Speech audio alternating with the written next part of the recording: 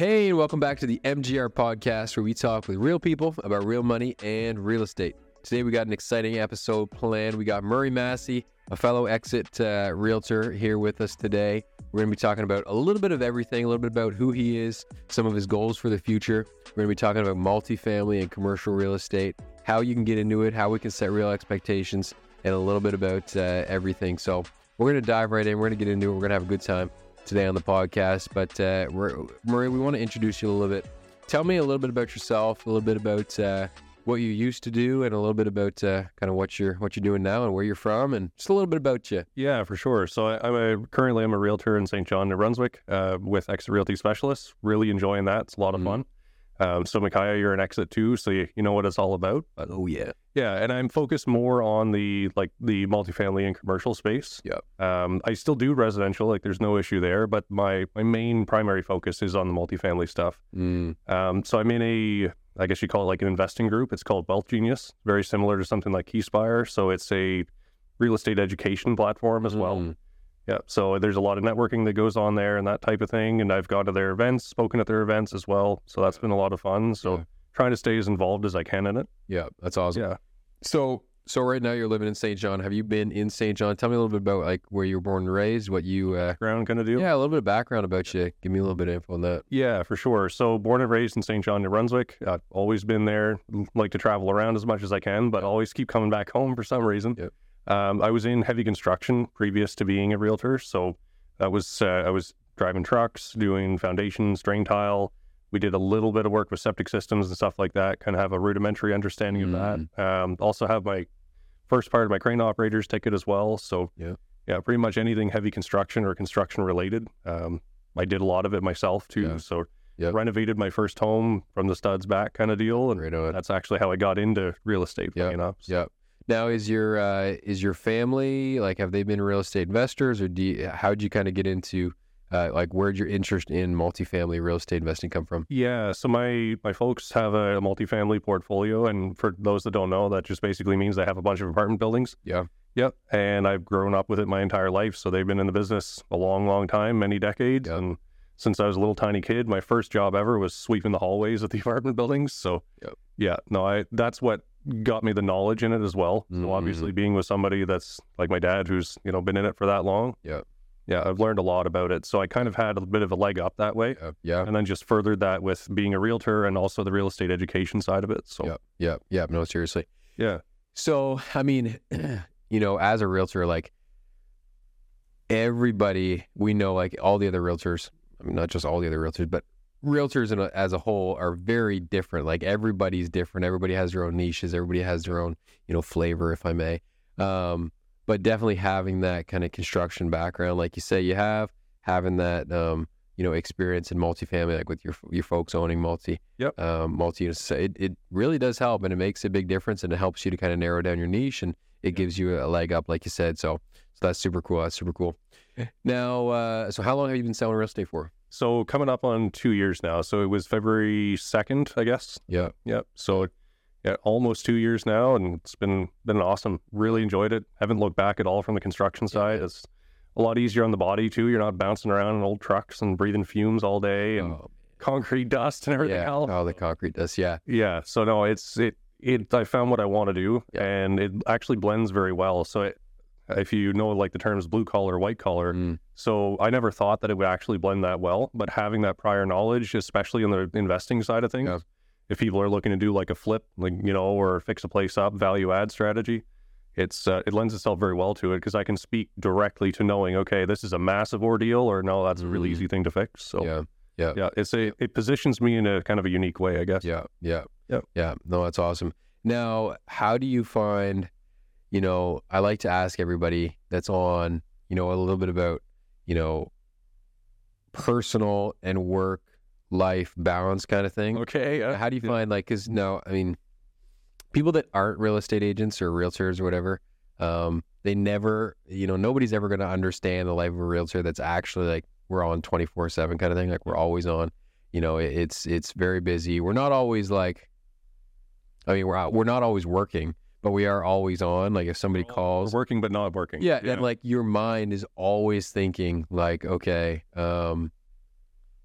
if a house comes up on the market and you see it, okay, wait, is this going to work for any of my clients, any of my buyers? Like, or like, you're just always thinking about something in real estate. You're always thinking about something about your clients. Now, how have you found the, work? I know you just got married.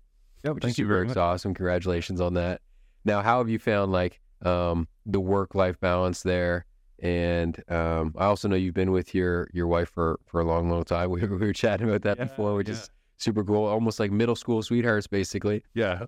Which is super cool. But how have you found like work-life balance and stuff, and kind of juggling the busy life being a realtor and kind of being on 24/7? Like, how do you disconnect, I guess? Yeah, so I look at it more of like, it's not so much a job necessarily as it is a lifestyle. So it's like, even though you are technically always on, it allows me the flexibility that, I can stop into her work, let's say hi, bring her a coffee, whatever else the case might be, and then go do a showing. Or like, so she works over on the west side of St. John. And oftentimes if I'm over west doing a showing, there's sometimes like little gaps in between showings and stuff like that. So I can pop in and say hi to her, and then go about my business, and then see her later on as well. But I don't see it as necessarily always working. It's just, if you accept the fact that, you may have to answer a call or a text, just don't let it take over your life. So I'm a big proponent of like scheduling things in and time blocking. And that's been a huge thing too, because I just take certain sections of time and just say, I'm not touching the real estate thing. I'm going to go, be with my wife and my family, and that's it. Yeah, so that's awesome. Now, do you have any like daily routines? Like, is there anything that you do like every morning? Because I know a lot of people, like, whether it's meditation, gym, prayer, what are they called? What are they? Something like affirmations and stuff like that. Yeah. Everybody has like something. Actually, not everybody has something, but but is there anything that you have like that you try and do like every day, whether it's in the morning or evening? Or so, like, on the work side of it, I have a kind of like a structured week, first of all. So I'll do, like, we have our, I guess you call it our apprentice meeting or whatever. It's just a weekly meeting we have. So there's that on Mondays, then there's sales meeting, and then there's like a coaching session, I guess, on Fridays that I usually do too. Yeah. So I have a mentor, and I meet up with him too. So that's from the week side of it. So I know on certain days I'm doing certain things. Thursdays I do all my follow-up. So I go through my client list, touch base with all the people I haven't necessarily spoken to. Yeah. Then on the personal side of it, get up in the morning, sort of journal or write, whatever, try and get things out of my head. Yeah. I guess. Go for a walk, do some push-ups and whatever else. Yeah. I don't know, a little bit of exercise, get the blood moving, and go hit it. Yeah. That's awesome. Yeah. That's awesome. Yeah. I mean, I heard once, I don't know if it's true or not, but I heard that if there's something that you're like working on or something that you need like ideas for, you're supposed to like think about it before you go to bed, or work on it before you go to bed or something like that. And then like while you're sleeping, I don't know if this is true or not, like if this is just made up, like just tell me, but like subconsciously your mind will like come up with ideas like while you're sleeping and like process it even more like in your sleep. Kind of choose on it. Yeah. Kind of choose on it a little bit. And then like in the morning, like you said, like you write down, you get some pen and paper, whatever it is, like, and then you start journaling or writing down ideas that you've kind of come up with. Like, I got some guys I work with, like, we were chatting the other day. He was like, I was thinking about, this type of prospecting. I had a dream about it. I woke up at 4 a.m. or 3 a.m. and, I made some notes and it was great. I'm going to start doing it, and I was like, yeah, you know what? I mean, so mine 24/7. We're always on. Yeah, even in your dreams. Yeah. But no, it's a little, what I use is a little book called the 5-Minute Journal. So it starts out with, I'm trying to remember it now. You put me on the spot. But basically it's like what you're grateful for first. Yeah. 3 things you're grateful for, 3 things that would make your day good. Yeah. And it's focusing your mind on a positive aspect, like not really negative stuff.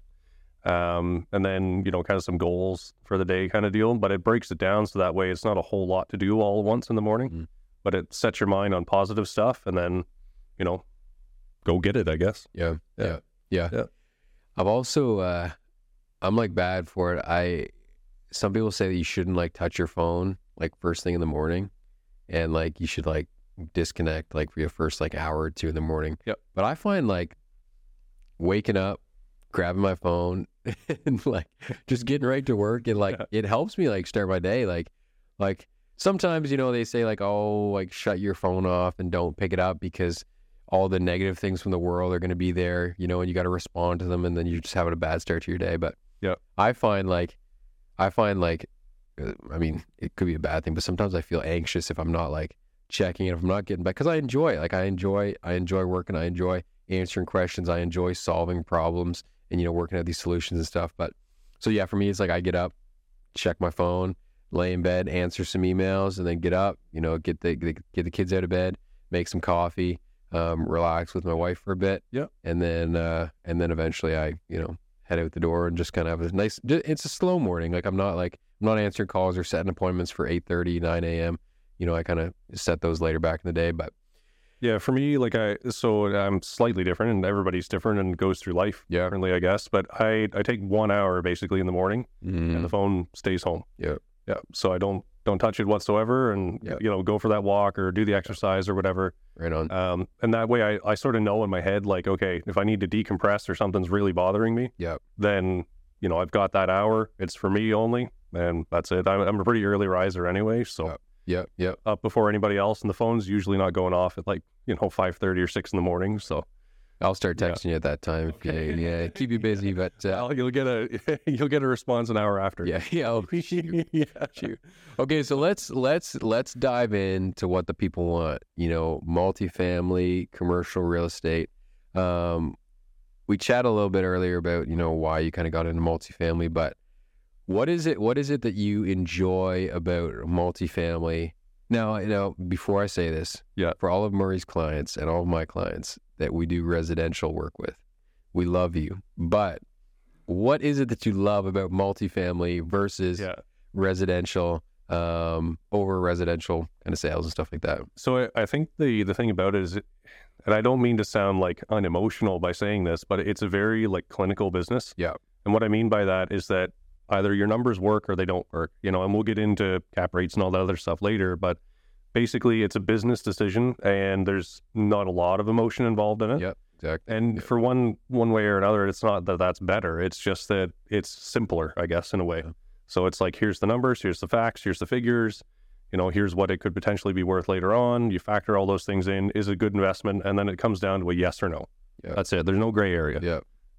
And I mean, some investors, sure, they might get a little bit emotional about it, but the professional investors, guys that are doing it all the time, it's just, this works or no, it doesn't. Yeah. That's it. So yeah. And that's why I say all of our residential clients, we love you, but it's Absolutely. it is just, it's not even that we don't enjoy the emotional side of selling residential homes, because everybody's got their memories, or everybody is moving for a different reason, buying for a different reason. We love that side of the business. Absolutely. And we love all our clients for that. But the multifamily stuff and the commercial stuff, just the way that we're both wired, we're kind of the same in that it's just like you say, it's not as emotional. It's a numbers game. It's everything's there. It's like you say, it makes sense or it doesn't. And like you said, we can get into cap rates and stuff later. But yeah, and the other thing I'd add to that, just before I move on, if you don't mind, is it's the type, and again, I don't mean to sound crass or anything by saying this, but it's the type of people you deal with. So it's business owners and business-minded people. Yeah. And generally, it's kind of it's a bit detached, I guess, right? Yeah. Yeah. But it's the networking side of it too, is something I really enjoy. So getting to meet new people and, successful business owners, how can I emulate them? And then how can I turn that into helping my clients a little bit better too? So. Yeah. Now, okay, so let's kind of go back into that. So you've attended a couple networking events like you just mentioned. Yep. And tell me a little bit about some of your favorite ones that you've done, what events you've gone to, and what you've kind of gained from those, and kind of what kind of relationships and stuff, and why you found it's important. Yeah, for sure. So like I said, I'm part of a group called Wealth Genius, and it's basically, they offer real estate investing education, I guess is a good way to put it. And I don't mean to sound like I'm promoting it or whatever, choose whatever you like, but it's one that I was introduced to by a friend, and he's had really great success with it. He's actually started his investing journey because of it, kind of deal. So I went actually to one of their, I guess it's now a biannual event. It was held in Niagara Falls, and I got to speak there in front of 500 people, somewhere around there. And awesome. I was completely fine for nerves until he called my name, and then I was I was really. No, let's go, Murray Massey. No. Yeah. I'll be honest, I was really nervous. Yeah, man. No, it was good because it pushed me outside of my comfort zone, and it introduced me to a lot of more seasoned investors, I guess. So, and that's kind of a thing, is there's your people that are just starting to learn, and then there's people that are in it for more the networking side. Yeah. because they're already experienced. They already know how to do the deals and everything. Yeah. So I really enjoyed that part of it. But what I get out of it, I think, is the networking more than anything. Yeah. Having grown up with the, real estate investing, not to say I know everything, not by any stretch, but it's just I'm very familiar with it. So it's more so I want to keep meeting all those new people that are like-minded. Yeah. Really enjoy that about it. And I mean, it's not that like a lot of times when you hear about these networking events, like it's always like in Ontario or out of New Brunswick. And it's not that there's no New Brunswick investors that are worth kind of networking with. It's that one, a lot of the people that are already here, like investing and stuff, they already have kind of people. Yep. And so we go to Ontario, we go to Toronto and all these bigger cities to kind of meet new people and bring them into New Brunswick and show them, the development opportunities, the investing opportunities, the multifamily commercial opportunities, and show them like the growth that we've had through like immigration and whatnot. And then I'll segue into that. Sorry, I didn't mean to interrupt you. But I really enjoy that because my whole goal is to bring people to New Brunswick. A lot of people have said New Brunswick's a have-not province. I've heard that a lot. Yep. And I'm kind of on a little like mini mission to change that, I guess. I want to show people that New Brunswick has a lot to offer. We have an incredible lifestyle here. We're a very affordable place to live. I mean, I know the world's tumultuous right now and everything, but in the grand scheme of things, St. John, New Brunswick was actually rated as, I think, the most affordable city to live in Canada. Yeah. So. Yeah, I mean, I believe that. I do a lot of research on like Moncton, Fredericton, St. John, like average rents and stuff like that, and like average cost of living and stuff. And like, like Fredericton is like one of the most expensive. Moncton is, way up there. And then like when it comes to like major, like if you want to move to Bucktouche or Miramichi or Bathurst or something like that, out in the middle of nowhere, or Juniper or something like that, then your cost of living might be pretty low. But if you're trying to get like the cost per what you're getting, like in St. John is, it's incredible. And some of the opportunities down there. So St. John's the oldest incorporated city in Canada. We've got a lot of old, gorgeous real estate, big old Victorian homes and things like that. And really great opportunities. Now you have to know which ones are good and which ones are bad, like Foundation's bad or whatever. But the opportunity to add value in St. John, I think, is the biggest thing. Yeah. If you want turnkey, Fredericton's probably better. Yeah. Now, and like, so in Fredericton, like the big industries are like IT, government, and then obviously we got a big like student population with like UMB and St. Thomas and stuff like that. What are kind of the big industries there that are kind of, running? Big drivers in St. John. Yeah. So we have an oil refinery, a really, really large one at that. So there's all kinds of skilled labor that's there, so everything from plumbers, electricians, pipe fitters, boiler makers, crane operators. I used to run a crane in the refinery for a short term. So lots of skilled laborers, and those are all very well paid jobs, often all unionized jobs, obviously too. So we have that, just heavy industry in general. So we've got a pulp and paper mill. We've got a drywall producing plant. We've got a tissue mill. And then the sort of all the ancillary jobs that come around that. So there's a lot of, suppliers and sales guys and everything else all in that big industrial complex. So that's kind of our main stuff. And then we also have a really large port that was just expanded recently too. Yeah, that's right. We've got, I think it's four container cranes now instead of 2. And that was a massive undertaking as well. So lots and lots and lots of skilled labor. So that's our demographic. That's awesome. We need more of that. We need more of those folks around here, man. It's impossible to find tradespeople and like skilled laborers and stuff to do stuff around here. It's tough. I mean, it's tough everywhere. People don't really, I don't know what it is. Like people just aren't interested in the trades like they used to be, but they are a very crucial part of our industry and stuff. Absolutely. Especially here in New Brunswick. But so I want to go back to, so you mentioned Wealth Genius a little bit earlier. Yep. Now tell me a little bit about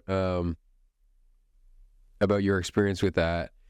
And I want to talk a little bit about, kind of segue into how folks can get into multifamily commercial real estate investing. Yep. And just like what you're seeing in terms of their expectations coming into it versus your expectations kind of meeting them.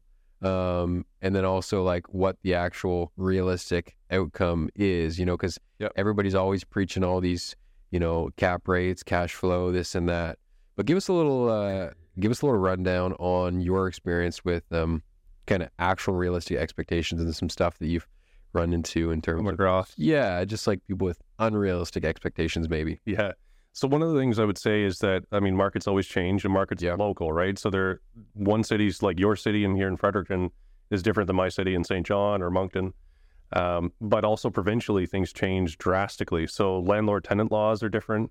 The way transactions are conducted are different. So just on like a specifically real estate side of it for a second, in Ontario, if I understand it correctly, you put your deposit down first, then do your conditions.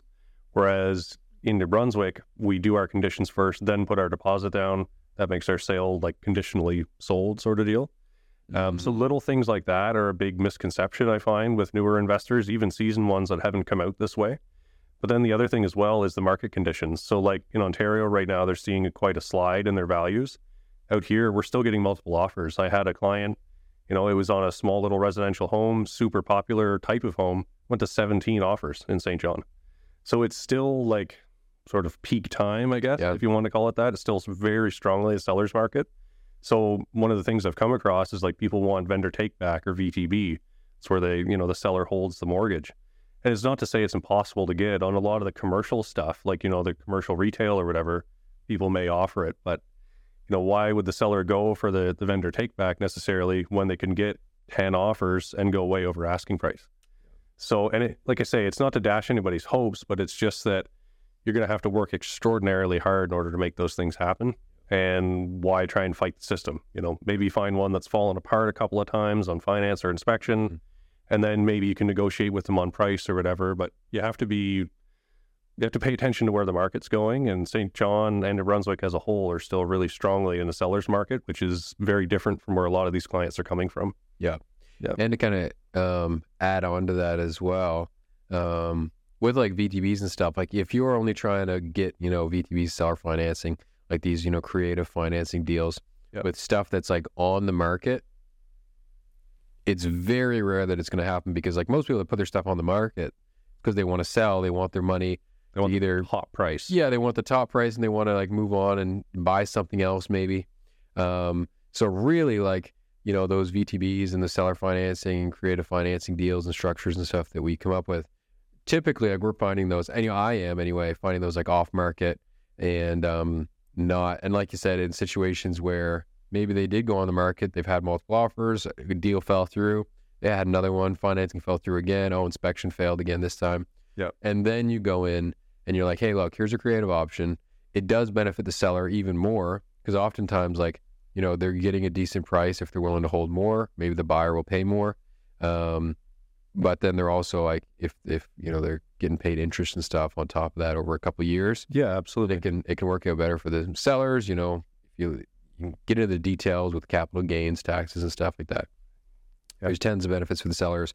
But yeah, keep going with that. Wealth Genius, people that kind of have unrealistic expectations on, VTBs and stuff. But what else are you seeing? Yeah, and I wouldn't say it's necessarily unrealistic expectations, is that they don't understand our market very well yet. And as a realtor, that's part of my job, is to educate the clients that I have, right? So I've got to give them market information. I've got to show them what's going on here. And it's more about education necessarily than it is an unrealistic expectation. They're told that, hey, look, let's be creative with our financing. Let's get the best deal possible. And absolutely, there's nothing wrong with that as a premise, but it's just that you have to understand. And what I've sort of picked this line up from one of my mentors is this a market that you're willing to participate in? So if I ask that question, it kind of really digs down to the bottom of it. It's like, well, okay, am I really willing to go over asking?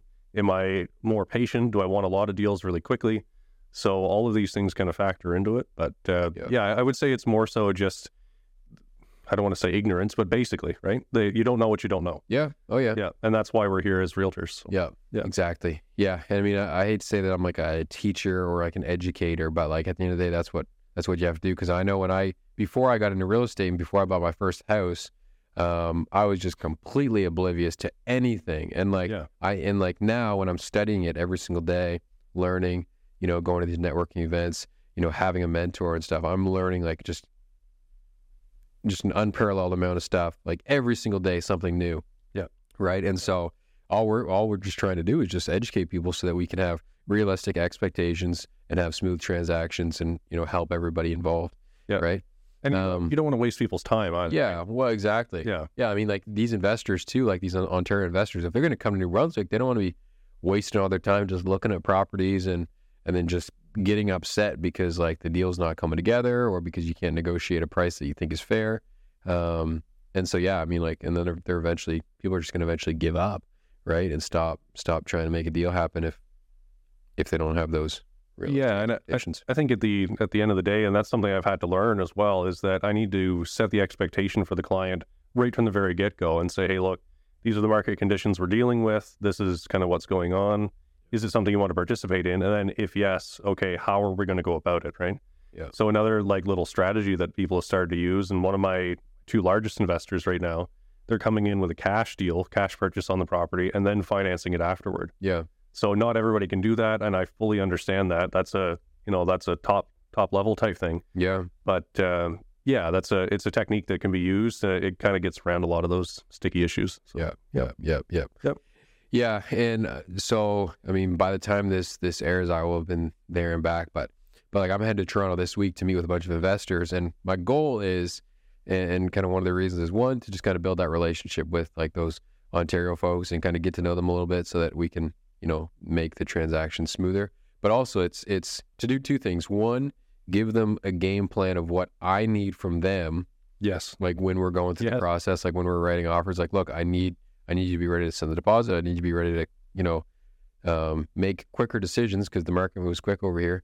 And just, be ready to go, and a big list of things. But then I also am going to get like a list of stuff that they need from me to help make their decision, quicker. Kind of thing. Like, one goes with the other. Yeah, exactly. Yeah. And they just go one and the same, right? So, I'm going to be providing them with every detail on the financing, income and expenses, get the leases for them, figure out when the last rent increases were, give them some information on what I think the average rents are, because typically stuff, multifamily that's selling right now is not at market rent, but sometimes it gets priced as if it is. All too true. But anyway, so yeah, giving them information on, what the market rents are. If they're flippers and they're doing flip projects, I give them, renovation cost, renovation estimates and stuff. Like I bring in my contracting crew and do renovation estimates, and then I tell them like what the ARV is going to be, like the after renovation value. Yep. And just like, little things like that. So I need to do a lot more work on the back end in presenting them with something. But once I do present that, if I'm going all the way to, give it to you, like I'm just like, you need to make a decision, yes or no, quickly. I know the market here in New Brunswick, and just building that trust, you know what I mean? After you do a couple transactions together, you have that trust, but it's just like, I'm going to give you everything you need to make a good decision on a good investment here in New Brunswick. And this is what you kind of need to do in return. That with making the decision. Yeah, exactly. Because I mean, there are people in New Brunswick that will buy, but we're trying to not. I mean, some people don't like it that we're going to try to bring Ontario folks in, but we won't get into that. But we're trying to grow New Brunswick and grow the economy here and bring in, maybe some more money, some more development and stuff like that. Yeah, and I mean, these things are like they have a trickle down effect. Like you had mentioned the contractors, right? So if we bring somebody in from Ontario that's, very financially well off, let's say, and they go and buy 2, 3, 4, 5, 10 properties even, and then they renovate them all, let's say, well, you're going to employ all those contractors, the architects, engineers, and so on, all the way down sort of the economic circle, right? Exactly. Yep. Exactly. Alrighty, so let's dive into a little bit about how little Billy or little Joe off the street can get into some multifamily investing. Okay, so like I come to you, I say, Murray, man, I don't have any money, or actually, no, I'm not going to say that, but I say, Murray, how do I get into multifamily investing? I want to buy my first multi-unit, whether it's a duplex, a triplex, maybe a 4-unit, maybe I want to move into one of the units, maybe I want to do this and that. Yep. What are you going to tell me? What are some ways that anybody can kind of, it's not going to happen on day one, but eventually get into some multifamily real estate investing? For sure, yeah. So I would say the first thing is understand the fundamentals of a business. Very first thing. Mm-hmm. So at the end of the day, like there's a distinction between being a landlord and being an investor. And what a lot of people don't realize is that a landlord is somebody that looks after the property themselves. It's how it was done for years and years and years. Like that's how my dad started, kind of thing, right? Does all his own maintenance, looks after the property. He deals with his tenants every day and he loves it. He absolutely loves being hands-on with people. An investor is somebody, and I'll come back to your point there, but an investor is somebody that maybe remote manages, has a property manager, just looks at only the numbers kind of deal. and they don't even know who their tenants are, not for better or worse, not for being mean or anything. It's just they run it as a business, right? So if you understand business fundamentals first of profit and loss, how to analyze the deals kind of thing, that's really important. So I think education's the most important thing first. Yep. Understand, what's a cap rate? What's cash on cash? What's a profit or what's a loss? Some people don't even know that, right? So you have to understand all of your business fundamentals first, and then figure out, okay, well, what are the revenue streams that you're going to get out of a multifamily property? So like you have the property acquisition first, and you have appreciation, right? So the value of the property is going to go up. You got the debt pay down if you're going to use financing, right?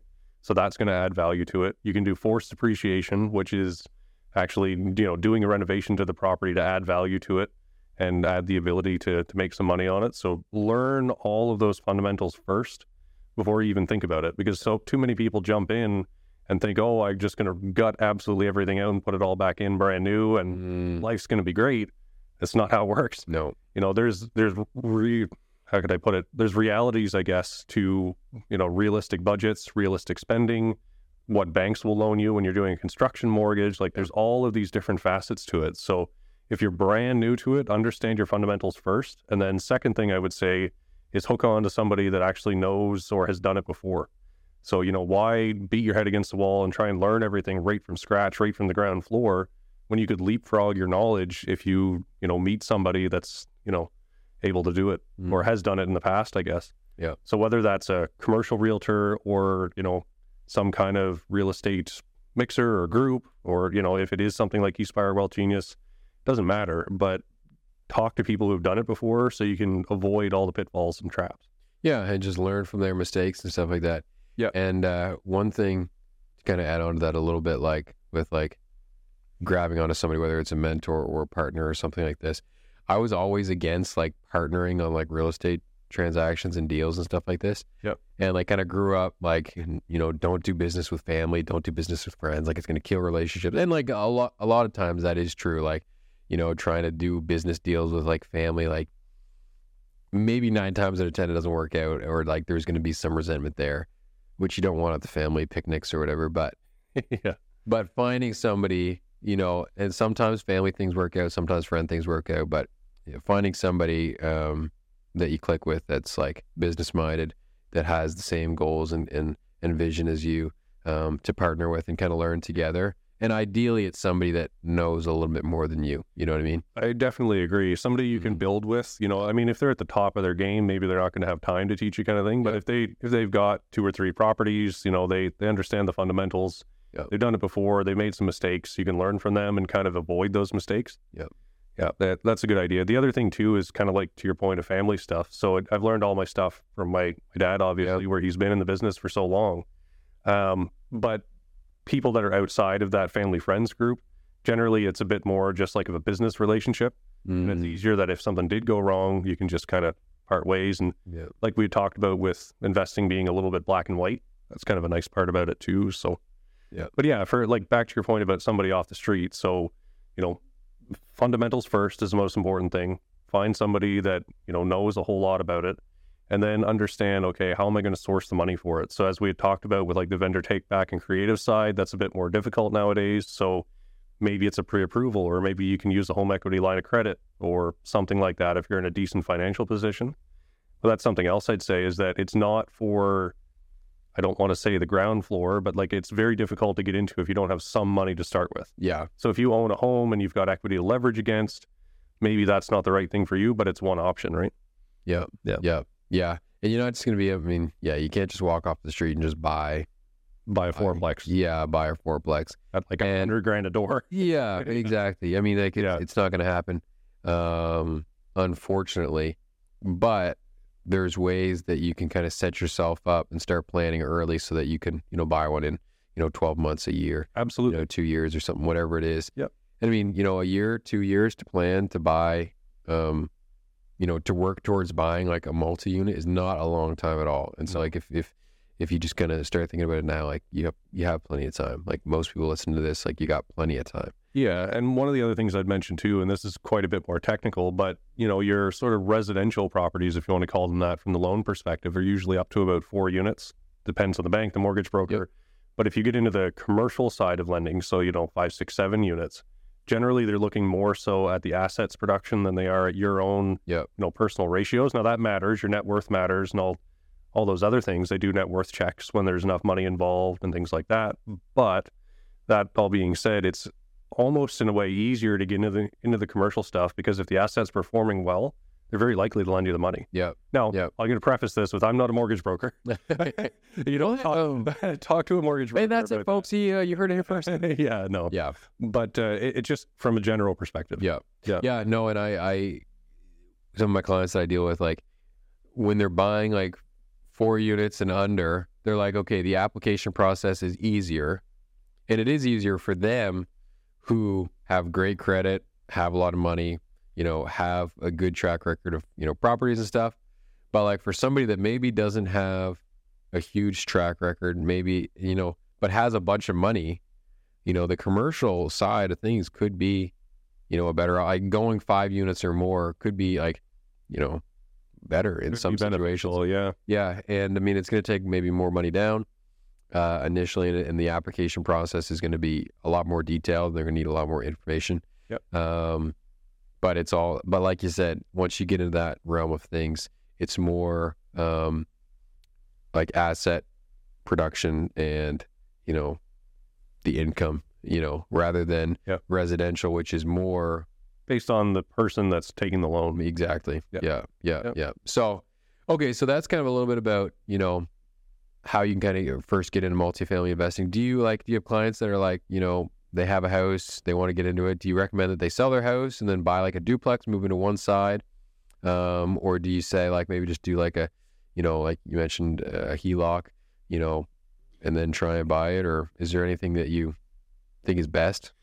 I wouldn't say necessarily best, because it depends on your own personal situation. But I would say understanding the different methodologies that are there is going to help you to make the best decision for you. Now, it sounds like I'm not answering the question, but what I mean by that is that some people, from a family perspective, wouldn't want to have to deal with somebody living right next door to them. They want their privacy. They don't want to be in a duplex directly beside somebody. Yeah. For other people, that's awesome. They're really happy to do it. We call it like house hacking, right? Yeah. Get the other unit to pay for your mortgage kind of deal. That's awesome. For some people, let's say you've got a construction background. Well, maybe you're going to do the BRRRR method. You're going to buy it, renovate it, like refinance it. That could be a potential. Or maybe you just do a straight flip where you're not going to hold on to it at all. You're going to buy it in distressed condition, fix it up, and then sell it. So it depends on your financial resources. It depends on the particular position that your life is in. And then also your long-term goal too, right? Like I talk to a lot of investors about, okay, well, you want to go buy a triplex. Well, why do you want that triplex? Is it because you want to buy it and hold on to it for 50 years and get all of that natural appreciation over time and the cash flow? Yep. Is it because you want to, rip through a whole bunch of different properties, and go flip them and make a ton of cash and then go buy something huge? What's your long-term goal? What's your short-term goal? And then how do I help you find it? Yeah. So it again, it's not that I don't want to answer the question. It's so dependent on the particular person that you have to understand all these other strategies to figure out what's best for you. Yeah. And that kind of comes back to what we talked about earlier about, I'm going to Toronto to meet with these folks and I'm giving them a list of what I need and they're giving me a list of what they need. Yeah. And then also like just what their kind of goals are. Like I have some clients that their only goal is to maximize the amount of units. Obviously it needs to like make cash flow a little bit, but like the main goal is they understand Fredericton, they understand New Brunswick, the appreciation that's going to happen. Their goal is to just maximize units, get as many units, more doors. And then, but I have other investors who are the opposite, and they won't buy anything unless it's got like a 10% cap and it's cash flowing, 8-10%, cash on cash return or whatever it is. And it's just got to cash flow like crazy. Then other people, they're just like, we just want the cheapest thing and we want to renovate it and then refinance it, to buy more. So like you say, it's just understanding what your goal is and what you want to do with the property. Yeah, and that's part of my process too, is like, I usually have an introductory call with any investor that I have. So whether it's from, one of the groups or whether it's somebody else that I've met, I'll take 30 minutes of my time, sit down with them and say, okay, what exactly are you looking for and why? And then I can kind of tailor my search for them based on that. Yeah. It's a very individual type thing, and it depends on the goals that you're trying to hit, right? Yeah, exactly. It's not just let's go buy a triplex for the sake of buying a triplex. Exactly. Yeah. Okay, so let's talk a little bit about, like, we hear multifamily, commercial, and like multifamily, there's still commercial multifamily, but then there's also like commercial. You know what I mean? Yeah. That's like office spaces and big, Storefronts and storefronts and stuff like that. Yep. So let's dig in a little bit. This is my favorite one. Yeah. Into like kind of like multifamily versus commercial, the differences there, like commercial, and whether it's better to rent to tenants and like residents and like, single people, or whether it's better to, lease commercial spaces to businesses and stuff like that. Just start talking about that and what your thoughts are. Yeah. So from the multifamily side, you're going to have a lot of, individuals, a lot of families, and these people, that's their home, right? Yeah. There's a lot of emotion involved, and if there's family disputes or, heaven forbid, abuse or things like that, I've seen a lot of that kind of thing happen, unfortunately. But that changes the dynamic because it's a very emotional experience. Whereas when you're dealing with a business, kind of like the investor side of it, it's just, okay, what's the rent? What's the type of lease that I've got? Is it a gross lease? Is it a net lease? Whatever that might be. And that's it. It's very simple. But the other side of it is that there's a risk with commercial where, if that business fails, they're gone. And then can you fill the space? Mm-hmm. So in St. John, just as like a market snapshot right now, we've got a lot of big, huge, older buildings that are kind of disused, if you want to call it that. And they're just sitting empty, a lot of them. Yeah. So after, the big work from home thing, after the pandemic happened, a lot of them are vacant at the moment. We don't talk about the pandemic. No. Oh, I'm sorry. No, I'm just playing. Yeah. But after that happened, it's left a lot of buildings vacant. But I see it as a massive opportunity because we have quite a bad housing shortage at the moment, and it's tremendously expensive to build brand new. So if you look at like a normal house that has like a regular bungalow, I think it's like $450,000 nowadays to build one.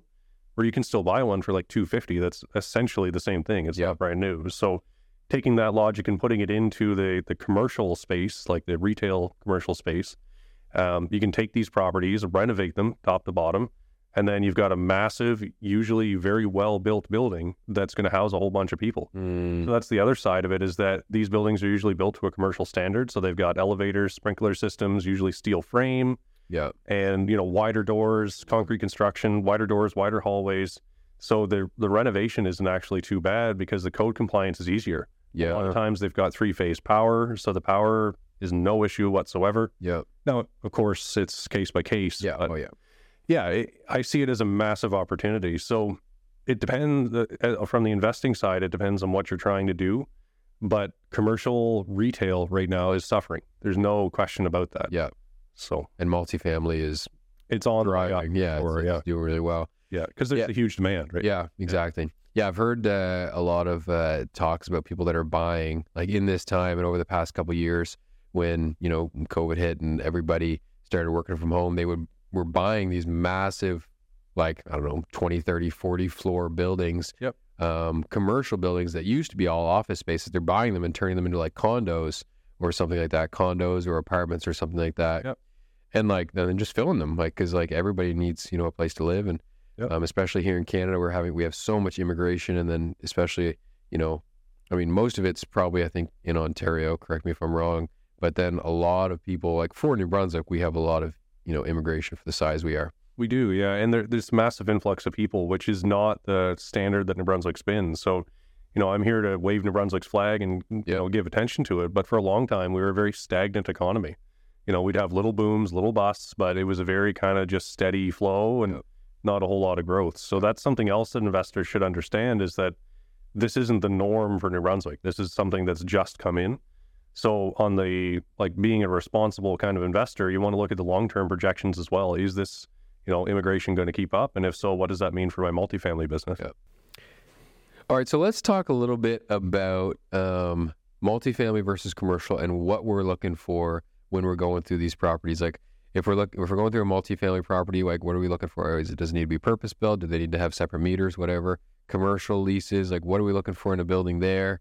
What are we looking for when we're trying to, get leases signed? Like, do we want it triple net? Whatever it is. Tell me a little bit about. Oh, there goes my coffee. Tell me a little bit about what you're kind of looking for with your folks when you're kind of going through?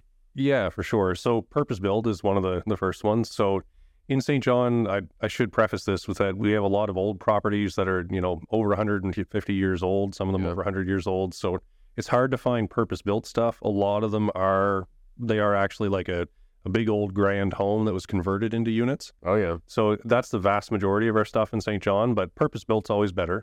And as you had mentioned, individual meters are really important because then, you can have the tenants pay their own utility bills, and then that offloads some of the costs from the landlord and helps your profitability. So that's great. And it helps with like consistency because power bills are going to be all over the place.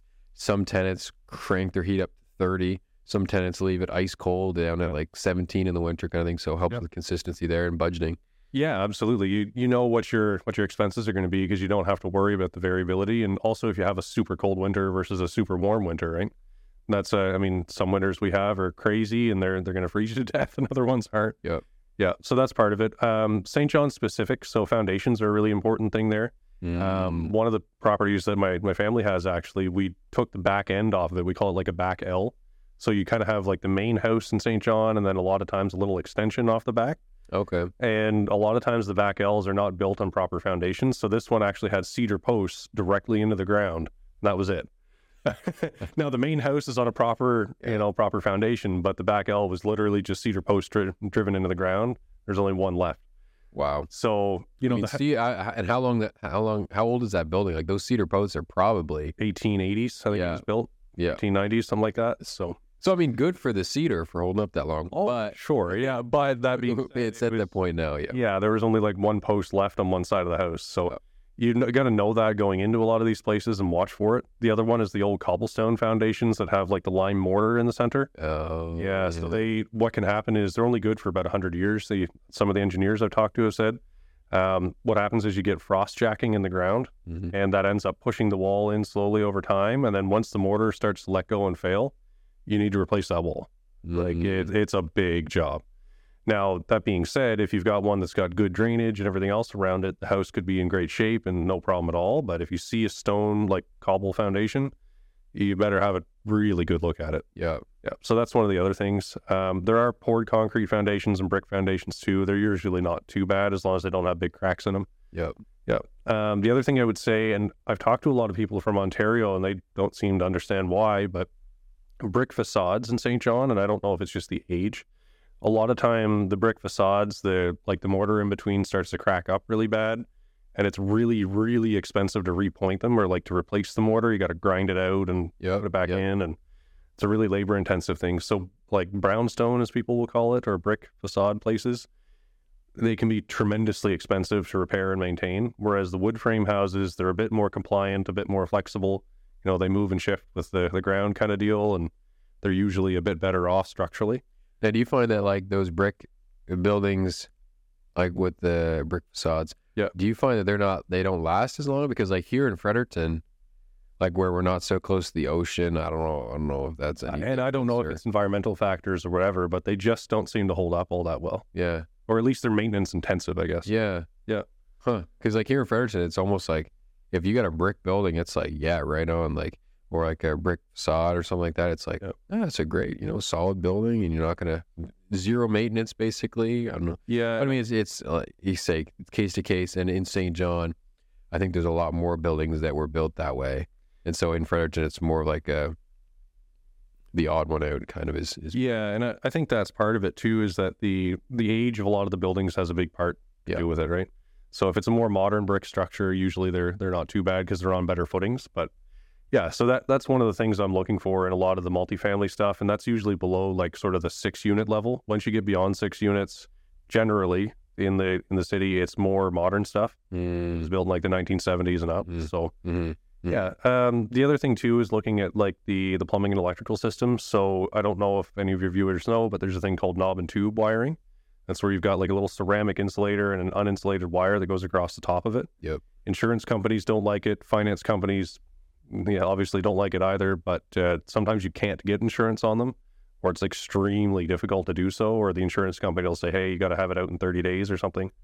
So watching out for that's a big one too, because oftentimes people will splice into that old system, and then it can cause all kinds of nightmares. I don't even want to talk about it, but we just one of my guys just bought a building, and like from quick glance there was like no knob and tube, right? But it was this old conversion building, and anyway, we were like some weird stuff was going on. Like it was like a 4-unit, and like some of the lights in one of the unit were controlled by a panel in a different unit. So we like started kind of exploring a little bit. Sure enough, man, just knob and tube through the whole entire building. And I was like, oh my goodness. And they just like spliced on, like you say, and all the outlets looked good. You take the outlets off and it's like new wire. Oh yeah, right on. Yeah. But then like we started taking out some light fixtures, pulling back some drywall, and we were like, oh no. Anyways, so it's something to watch for, I guess. Yeah. It's not that you can't avoid it sort of thing, but it's just with a lot of the older buildings, it's something to watch for. Yeah, and then from like a performance perspective, so usually I'd like to see an investor get into something with like an 8 cap, maybe somewhere around there. So cap rate's basically like your net operating income divided by your value, multiply it by 100, you get a little percentage. So like a 10 cap is amazing. 10% cap rate is incredible. It's really good. Yeah, and a lot of my investors, anyway, the people that I work with, try and get, once they purchase a building at like if they're purchasing them like really low at like 6 or 7%, they try and get them to like an operating cap rate of like 10, 11, 12% kind of thing. Possible to optimize it. Yeah, if possible. Yep. Once kind of things are optimized kind of thing. If they know that they're never going to be able to get it there, then like they kind of pull back a little bit. But yeah. Now for commercial spaces, you mentioned that those are kind of tricky. Like you said, if a business goes sideways, like that space is going to be vacant. It could be vacant for a long time. Like even here in Fredericton, like there's a lot of office spaces like that are just sitting there, like empty. And like you see, listings out there, office space for lease, like nobody's calling, nobody's going to them. Now, what is it that we're looking for, like in commercial spaces, either as like an investor or as like a potential tenant that we want to see? Like, do we need bathrooms in every little commercial space? Do we just need big open space? What are we kind of looking for? And so again, it does depend on what you're going to try and use it for. But I would say from like an investor's perspective, looking to buy the place, if you have an anchor tenant in place, so you've got I'm just going to throw some brand names, but if you got a Sobeys or a Canadian Tire or a restaurant that's been there for 50 years or something like that. If you got a really great anchor tenant that's been there for a long time, that's kind of like a mainstay staple business that everybody's going to frequent, then all of your little other units, usually you can get those filled because people say, hey, look, it's a secure building. Somebody's been here for a long time. It's well established. So if you are going to buy it and use it as a commercial space specifically, that's probably what I'd be looking for, something that has a nice, solid anchor tenant. That would be great. And then obviously, like a triple net lease is way better because they're paying for, your taxes and maintenance and everything else like that. So it's really good from the owner's perspective because you don't have a whole lot of risk. Yeah. But my multifamily folks are like, I don't want anything commercial. Like, get me away from that stuff. I don't want that. But then like I got some commercial folks that are like, give me all the commercial, give me strip malls, give me like, give me big, skyscrapers. I'm like, what? Why do you want that? But everybody's different. Everybody has like, every investor also has like their niche of investing. Some people it's low income, affordable housing. And you look at the units and they're kind of a little bit beat up, but they're really targeting and, niching in on, making affordable housing for people. And like, if it's affordable, then it's hard for the owner and the investor to keep up with making it, doing all these luxury updates and stuff. So, some people look at them and they're like, oh, they're just slumlords and stuff. But it's like some of them are, but some people are just trying to cater to a very low income demographic and trying to give those people who just can't afford, $12, $13, $14, $1,500 a month in rent, $800 a month is a lot more reasonable. $700 a month is a lot more reasonable. And not everybody can afford that $1,600 a month place. Oh yeah, no, it's crazy. And rents have come up. I remember my first place was like $700 a month or so, or $750 a month, and I thought that was like crazy, like for this little 2-bedroom unit. It was a nice 2-bedroom unit. They had just updated it, and new appliances, new countertops, new flooring, paint. And I was like, oh, $750. Like, I was like, oh man, this is crazy. And then now, I don't even think, I haven't seen anything out there for $750. Like, anyway, but no matter the size or condition, right? So it's things are changing. But, and the other thing is, a lot of tenants and like people that just own houses and look at investors and stuff, they hate on them because they're like, oh, you're charging $1,400 or $1,600, for this, stupid apartment. But what they don't realize is, I just paid $1 million for this building. If I don't charge at least $1,000 or $1,200 or $1,400, like, I'm going to be losing thousands of dollars a month. Like, most investors, they're not greedy and they're not trying to, screw people over. They're just trying to pay the bills, just like any other person. Yeah. Right? And that's the thing. Like, I had sort of mentioned the difference between like a landlord and an investor. I don't say either of those with a negative connotation. It's just that if you're an investor, you're only looking at the numbers, right? Yeah. So you've got to make sure, and landlords too as well, you have to make sure that the numbers are going to work. But I think as a landlord, like a lot of those types of guys, they're older fellas that have done, or girls, doesn't matter. But those people have done a lot more like hands-on stuff. So they do their own repairs. They don't have to pay for a property manager, so they can afford those lower rents. But if you're a remote investor, you've got to pay a property manager. You've got to pay a full plumber's rate. You can't put a couple of shark fittings together with some PEX and do it yourself kind of deal. Or call your buddy to come do it in the middle of the night for a discounted cash deal or whatever the case is. But the point being is that, if you're strictly an investor and you're using a property manager and all professionals for every single thing that has to happen to change a light bulb or whatever, you've got to charge a premium for that because you have to pay for it at the end of the day. So, yeah. And that's a distinction I don't think a lot of people see. Yeah. And when you're coming into like a new city as well, new city, new province, and like investing, it's going to take a while to build those connections, and your costs are going to be higher, to start, in most cases. Yeah, and that's where and a little plug for realtors for a second, I guess, but that's where using a good like commercially or investing focused realtor is nice, because you and I both have connections with contractors, plumbers, electricians, whoever. Exactly. We can steer people in the right direction. Yeah. Man, Murray, this has been awesome, but we're going to talk about a couple more things, and we're going to get out of here. So, one thing I always ask everybody, where were you, where are you now, and where do you want to go, kind of thing, and like, what are your goals? So I just want to kind of touch back on some of that kind of stuff. So you kind of told me a little bit about what you did before in the construction, crane operation, whatnot. Yep. And right now you're doing real estate kind of thing. You're setting your goals. You're improving every day. You're coming up. You're making more money, selling more properties, and educating more people, helping more people every day. For sure. Which is awesome. But tell me a little bit about your goals and stuff for the next year, 2 years, 5 years, and just give me a little bit of something for the people to look forward to when we have you back on. Where are you going to be, in next time we see you? Yeah, so I obviously want to do more on the multi side than I am doing right now. Like I still do residential, and I'll always still do residential because I can. Somebody wants to buy a house, I'm not going to shy away from them, but trying to make that the main focus of the business. The other thing as well is I want to try and get some new construction going. So I'm a bit new to that, but I know the construction side of it, just not the management side. So looking to maybe take one of my folks' properties and then do a new build on it kind of deal. So we'll see how that goes. It's a bit ambitious, but I like aiming high, and if you aim really high and then fall a little short, you're maybe further ahead than if you didn't aim that high. So I totally agree. What are you hoping to kind of just really focus on St. John, or are you hoping to expand to like all the other big cities, or what are your thoughts there?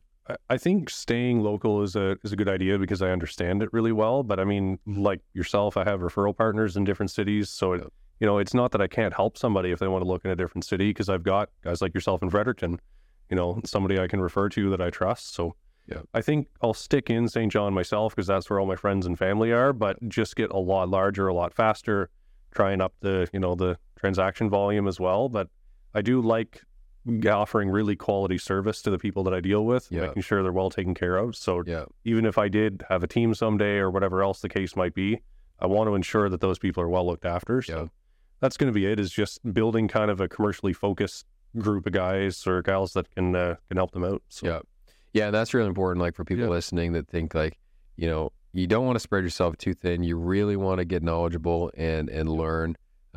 Pick a niche and learn and get good at what you know. And like for you, it's like St. John multifamily real estate, and it just makes sense. Like I even like in Fredericton, like I feel like I know Fredericton very well, but even like I'll go to like a smaller, you know, sub district or sub neighborhood in Fredericton, and I feel like I know nothing about just that little I know the neighborhood in Fredericton. I'm like, oh man, I still got a lot to learn about Fredericton, but you know, we're always improving, right? Yeah, always improving, always learning more and more, and just always kind of doing continual education and learning and networking and stuff too. Yeah, and I would say like just as like a sort of why I'm doing what I'm doing, my whole goal is to, you know, enable investors to be able to make a living for themselves, to improve their lives. And like I'm sure people know that like if you invest properly, it can be passive income, right? Yeah. So helping people create passive income that's going to benefit their life, that's part of my goal, or part of like the why behind why I'm doing what I'm doing. And then just bringing attention to New Brunswick in general. I don't like that sort of stigma that New Brunswick has that it's a have-not province. Yeah, we got so much to offer here, so much natural beauty and, you know, business opportunity. People need to know about us. So that's why I'm traveling outside of the province sometimes to do it, just like yourself. Yeah, so. Yeah, exactly.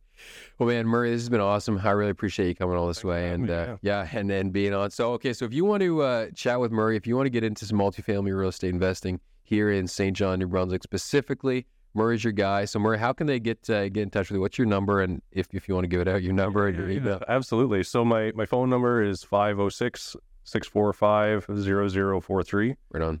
Murray at Exit SJ is my email there. Yep. Or you can find me on Facebook, Murray at Exit Realty Specialists. Awesome. That'd be great. Yeah. So if you want to learn more from Murray, you can definitely get in touch with him. If you have any questions for me, just go to my website, gosman.ca, and get in touch there. And happy to answer any questions, or if you have any particular topics that you want to talk about on the show, we are happy to accommodate you and take any suggestions. So it's been awesome having you here, Murray. Thank you so much. And thanks again for coming on, man. And we'll be chatting soon. So thanks a lot. We'll see you later. Bye. Thanks so much for tuning in. If you have any questions or want to learn more, feel free to check out my website at gosman.ca. Wherever you're listening from, leave me a 5-star review and let me know what you'd like to see in future episodes. Also, if you're a buyer or a seller and looking for some guidance in this ever-changing real estate market, I want to work with you. So get in touch today through my website at gosman.ca, or you can search Mackay Gosman Realtor on Google and get connected with me through any of my social media platforms. Thanks so much. We'll catch you on the next episode.